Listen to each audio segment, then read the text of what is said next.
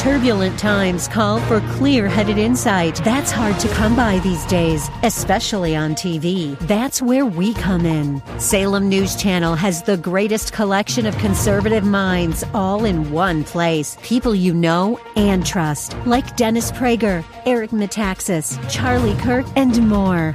Unfiltered, unapologetic truth. Find what you're searching for at snc.tv and on Local Now, Channel 525. When you encounter God, it always marks a new beginning. If you truly encounter God, you don't walk away the same. No, you walk away a different person because you've encountered one who changes us. Welcome to The Barnabas Effect with Paul Purvis, Senior Pastor of Mission Hill Church, a multicultural, multi-generational, multiplying church focused on shining the light and love of Jesus like a city on a hill. You're invited to visit any of the 3 locations in Temple Terrace and Tampa. For information and locations, visit missionhill.org. That's missionhill.org. Now, with today's message, here's Pastor Paul Purvis. I grew up listening to the Dr. Pepper theme song. I still love Dr. Pepper, but I prefer Diet Dr. Pepper now. But some of you remember, it said, I'm a pepper, he's a pepper, she's a pepper, we're a pepper. Wouldn't you like to? Yeah, you know that song too. Well, the Bible says that I'm a sinner, he's a sinner, she's a sinner. Sorry, we're all sinners. We don't like it that we're sinners, but that is who we are. We're sinners by nature. We're sinners by choice. In this passage, we see 3 groups of sinners. We see the Pharaoh. Now, it's easy to understand he's a sinner because we keep getting told he's hardened his heart to God. And some of you actually have something in common with the Pharaoh. You've come into church or you're watching today, and yet you've hardened your heart. You really have no intent of responding to God's way because you're stuck in your way, and that's sin. Then we see the Egyptians. And the Egyptians, we know they're sinners because they have thousands of gods with a little g. And so they've rejected God, the one true God, and they're following after their own way. But in this passage, we see that God's chosen people. They're sinners too. Just like those of us who might come to church and we might have a relationship with Christ, but we're still sinners. The chosen people were sinners, and we know that because they rejected the words of Moses. They were obstinate. They were also idolatrous. Now, as we continue to watch the story of the children of Israel, we see that while Moses is up on the mountain getting the 10 Commandments, what are the children of Israel doing? They're building a false god. And in Joshua, in chapter 24, it talks about that. It says, now therefore fear the Lord, serve him in sincerity and faithfulness, put away the gods your father served beyond the river and in Egypt. So the children of Israel, they were eat up with sin. And here's what the Bible teaches. Sin is costly. Sin always costs you more than you want to pay. It always takes you further than you want to go. And it always keeps you longer than you want to stay. Sin's so costly, it costs life. I told you Romans 3:23, all of us are sinners. Romans 6:23 says the wages, the payment, the cost for sin is what? It's death. If sin is going to be judged, and remember, God is executing judgment here in Exodus chapter 12. If sin is going to be judged, the only righteous judgment is death. And that's going to bring us to our second truth, the second subpoint. So remember our main thing, right? We're stained by sin, but we're marked by grace through the blood of Jesus, and it's God's grace received through faith that frees us up to live for his glory. We're marked by grace. I want you to say this. Say, I've been marked. Say that. There's an interesting thing that happens. If you look back in chapter 11, Moses is saying to Pharaoh, hey, you're going to see that the children of Israel, those you've enslaved, you're going to see that they are distinct as a people. And it's a word that literally means marked. So God has always been in the habit of marking his people. He wants us to look different. That's why it's so significant for the church that we don't just blend into the world, but that we stand out. That's what it means to be holy. You're set apart. You're different than. God is different from us because he is holy. As we strive for holiness, we are different from the world. That's why as I battle with sin, battle doing things my way, I have to turn and do things his way. How does God mark us? Well, listen to this truth. Someone has to die as a result of my sin. It's either going to be me or my substitute. And what we learn here in Exodus 12 is that God's way has always been to substitute the death of something else so that you don't have to experience his punishment. Now, why? Why would God do that? Because God loves you. And I want you to hear that today. God could never love you more than he loves you today, and he will never, ever, no, not ever love you less. In his mercy, by his grace, God provides a substitute for our sin.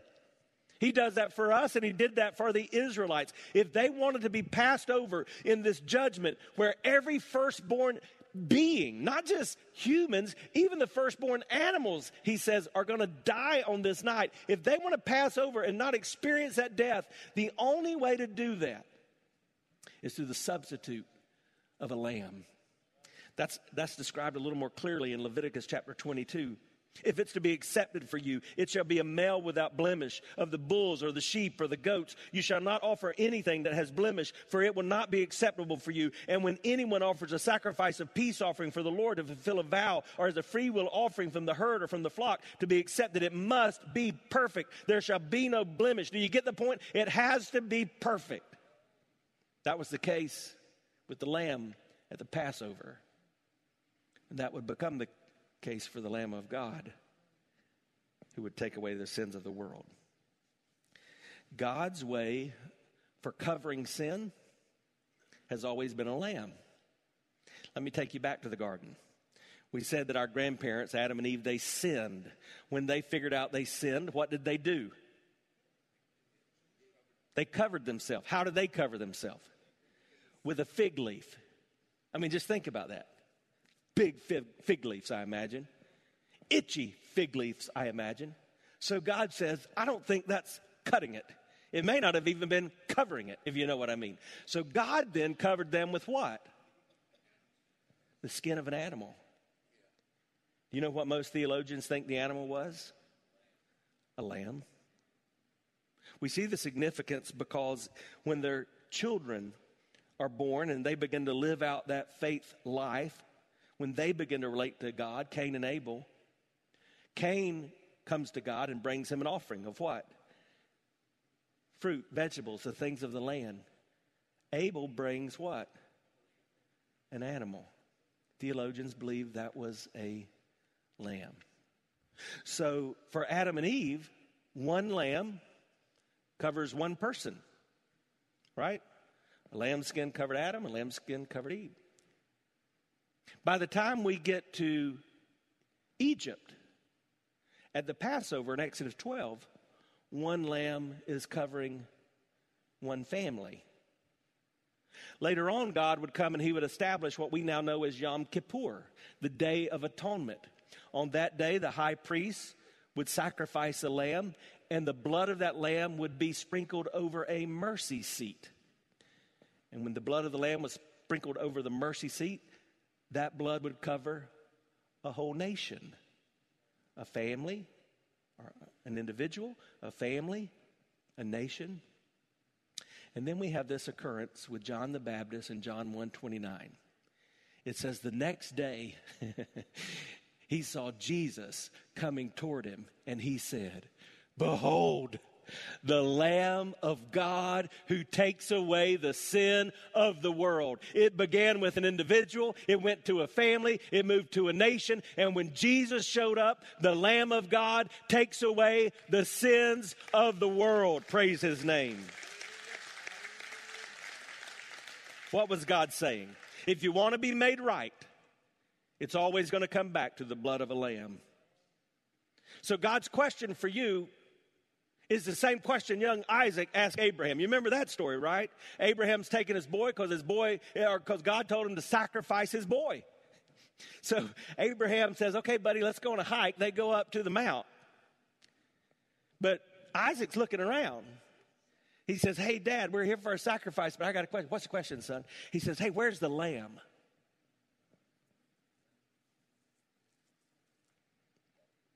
Abraham says, God will provide the lamb. See, I think we've got to understand there's going to be a day where death passes over us. And in that moment, we're going to be asked, okay, where's the lamb? Oh, you're not going to believe this, God. I went to church all the time. I was a greeter. I worked in the ministry. I might have even been a deacon. I might have even been a minister. And he said, no. You misunderstood the question. Where's the lamb? Oh, I see what you got. God, I did my best. I pulled myself up from the bootstraps. I mean, life was tough, and I blew it some, but I tried to do good. And he will say, no. Where's the lamb? 20 years ago, I learned a thing called evangelism explosion. And as we learned this method for sharing our faith, one of the things we would ask some probing questions. And one of the questions we would ask, if you were to die today and you were standing before God in heaven, and he would just say to you, why should I let you into my heaven? What would you say? And that probing, diagnostic question causes us to think, all right, what is the basis for which I think I can have a relationship with God? And I would just say to you, if you think your relationship with God has anything to do with you other than you responding to the grace of God through faith, you're missing what he teaches from the beginning of the book. Because what God wants to know is, what role does my lamb play in your being here? Now let's follow the story throughout Scripture. What does it say? Isaiah 53:7 says, he was oppressed and he was afflicted, yet he not opened his mouth, like a lamb that is led to the slaughter. Who's it talking about? It's talking about Jesus. 1 Corinthians 5:7, cleanse out the old leaven that you may be a new lump. Are you really, or as you really are unleavened? For Christ, our Passover lamb, has been sacrificed. Revelation 13:8, and all who dwell on earth will worship it. Everyone whose name has not been written before the foundation of the world in the book of life of the Lamb who was slain. Do you get it? Jesus is God's lamb. Do you understand that, church? Jesus is the Lamb of God. When the Israelites were faced with this death angel, God gave them a way out. He told them, this is how you can be passed over. You get this perfect lamb. You let that lamb be sacrificed. You take the blood from the slaughter of that lamb and you put it on the doorpost. But the Bible says that God so loved the world that he gave his only son, the perfect Lamb of God. And Jesus didn't just come as a baby. He lived a perfect, sinless life, unblemished, without spot. And yet he still died on the cross. But he did that to take your punishment, to take my punishment. His blood was shed so that we could have everlasting life. Hi, I'm Paul Purvis, the lead pastor of Mission Hill Church, right here in Tampa Bay. Thanks for taking the time to listen to today's The Barnabas Effect. It's a ministry intended to encourage, equip, and empower you. You may not know this, but this ministry is made possible because of the generosity of listeners like you. We are able to be on the air because listeners like you are gracious and give to this ministry. Would you consider making a gift today? It would be our honor to send you a gift, a resource, as a result of your gift of any size. And you can make that gift by going to missionhill.org and clicking on the banner that says The Barnabas Effect. That will direct you to a simple way that you can give right there online. Thanks again for listening to The Barnabas Effect today. And now we continue with our message. We're stained by sin, but we're marked by grace through the blood of Jesus. Do you see that? That's the one thing. It is God's grace received through faith that frees us up to live for his glory. So that gives us one more thing we need to remember. God's desire is my salvation, But my salvation, boy, my salvation only comes through his sacrifice. In Exodus 12, God didn't just want a lamb. He wanted a dead lamb. Don't miss that. The wage of sin has always been death. That's why when you look at this passage, though it may not seem cool to read it today, when we are so worried about offending everybody everywhere, when you look at this passage, blood is everywhere. You can't read this without, in our day, thinking, man, that's devastating. They kill an animal, and then they take that animal's blood. How unclean, how unnatural. They take that animal's blood and they put that blood on the post of their door. Why? Because that blood told a story. That blood was a reminder that someone else had died for them. It was a reminder to them and a reminder to God. That blood would cause that death angel who would take the firstborn children away. That blood would tell them, skip over this house. The blood told a story.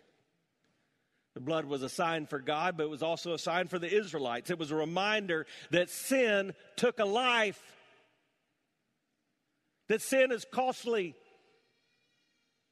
When I look in the mirror of God's Word and examine my life, and for 25 years as a pastor, when I look at those of us who profess to follow Christ and yet continue to sin, sometimes sin in heinous ways, I can't help but think that we've forgotten that sin takes a life.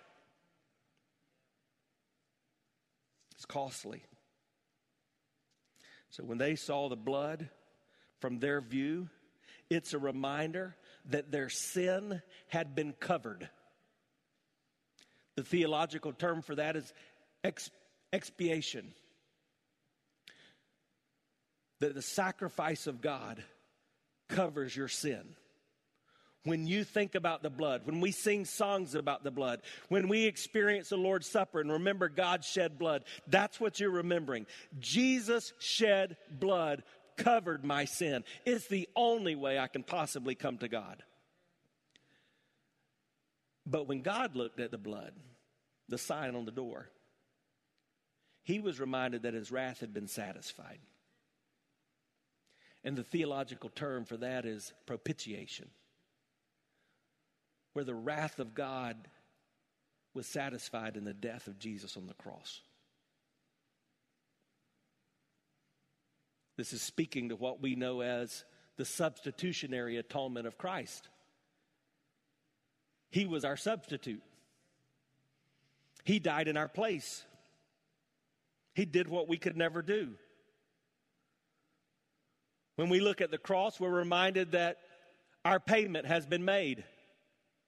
When God looks at the cross, he's reminded that his punishment has been achieved. Scripture teaches of this. Romans 5:9 says, since therefore we've now been justified by his blood, much more shall we be saved by him from the wrath of God. Ephesians 1:7 says, in him we have redemption through his blood, the forgiveness of our trespasses, our sin, according to the riches of grace. Hebrews 13:12 says, so Jesus also suffered outside the gate in order to sanctify his own people through his blood. And 1 John 1:7 says, but if we walk in the light as he is in the light, we have fellowship with one another, and the blood of Jesus cleanses us from all sin. That's why in the church we talk and sing about the blood of Jesus. Just think about some of those words. Oh, the blood of Jesus. Sing it if you know it. Oh, the blood of Jesus. Oh, the blood of Jesus that makes me white as snow. How about this one? There is power, wonder-working power in the blood of the Lamb. There is power, power, wonder-working power in the precious blood of the Lamb. Or this one. What can wash away my sin? That's right, church. Listen to this. What can make me whole again? Do you understand what Scripture is saying to us? That when we are covered, not on our doorposts, but on our lives, when we are covered with the blood of Jesus, God looks at us and He doesn't see our sin that causes us to deserve death, but He sees us clothed in the righteousness of His Son. And it changes everything. But if we've never had that moment in our life where we've allowed the blood of Jesus Christ to cover the doorpost of our heart, when God looks at us, all He sees is a loving creation that is deserving His punishment. See, that's how we experience God's forgiveness, His grace. That's why it says in Hebrews 9:22, indeed, under the law, almost everything is purified with blood, and without the shedding of blood, there is no forgiveness of sin. You're not forgiven because God likes you. You're not forgiven because He's looking at your heart and He thinks you meant well. You're not forgiven because you tried your best. You're not forgiven because of the family of origin you came from. The only way anyone is ever forgiven is through the blood of Jesus Christ. Just as clearly as the only way that those Israelites were saved was through the blood on their doorpost. If you were to reach in your wallet and take out any cash, which I rarely have in my wallet, you could look at that and you could see the designation on that bill and know its value. But here's something interesting. If you would take that same piece of paper before it was marked with that special ink, and some of you know that paper is not really paper that is made from trees like the old paper mill did in my hometown. That paper that our currency is on is made of cotton and linen, and then it's marked with a special ink. But until it's marked with that special ink, it's just paper. But when it's marked, it gains special value. And when our lives are marked with the blood of Jesus, boy, it changes everything. Yes, God loves you, whoever you are, whatever you've done. But until you've been marked with the blood of Jesus, you don't have that relationship with Him that makes you one of His children. We're not all God's children. That's not the way the Scriptures teach it. Remember what we're learning. We're all stained by sin, but we can be marked by grace through the blood of Jesus. It's God's grace received through faith that frees us to live for His glory. You know what was happening here at the Passover? God was giving them a do-over. He was giving them a reset, just like He did with Noah, but just a different method. He was saying, I want you to know how important this is. I'm giving you another opportunity. And to make it clear, I'm even changing the calendar. And He does that with you too. He wants to give you a new beginning. He wants to demonstrate His grace. What happens when that takes place? Your future changes. If you were to read the rest of this chapter, you would see that these events marked the exodus of the children of Israel out of Egypt. Their future would change. But you know what God tells them in these verses? Not only does their future change, but the future changes for the generations that follow them. You've been listening to The Barnabas Effect with Pastor Paul Purvis. The Barnabas Effect is here to provide listeners like you with biblical truth and spiritual encouragement. But it can't be done without your financial support. Go to missionhill.org and click on the Give tab. Your financial support helps us reach those seeking truth about God and themselves. Thank you for giving at missionhill.org. And join us weekdays at 9 a.m. for The Barnabas Effect with Pastor Paul Purvis on Faith Talk AM 570 and 910.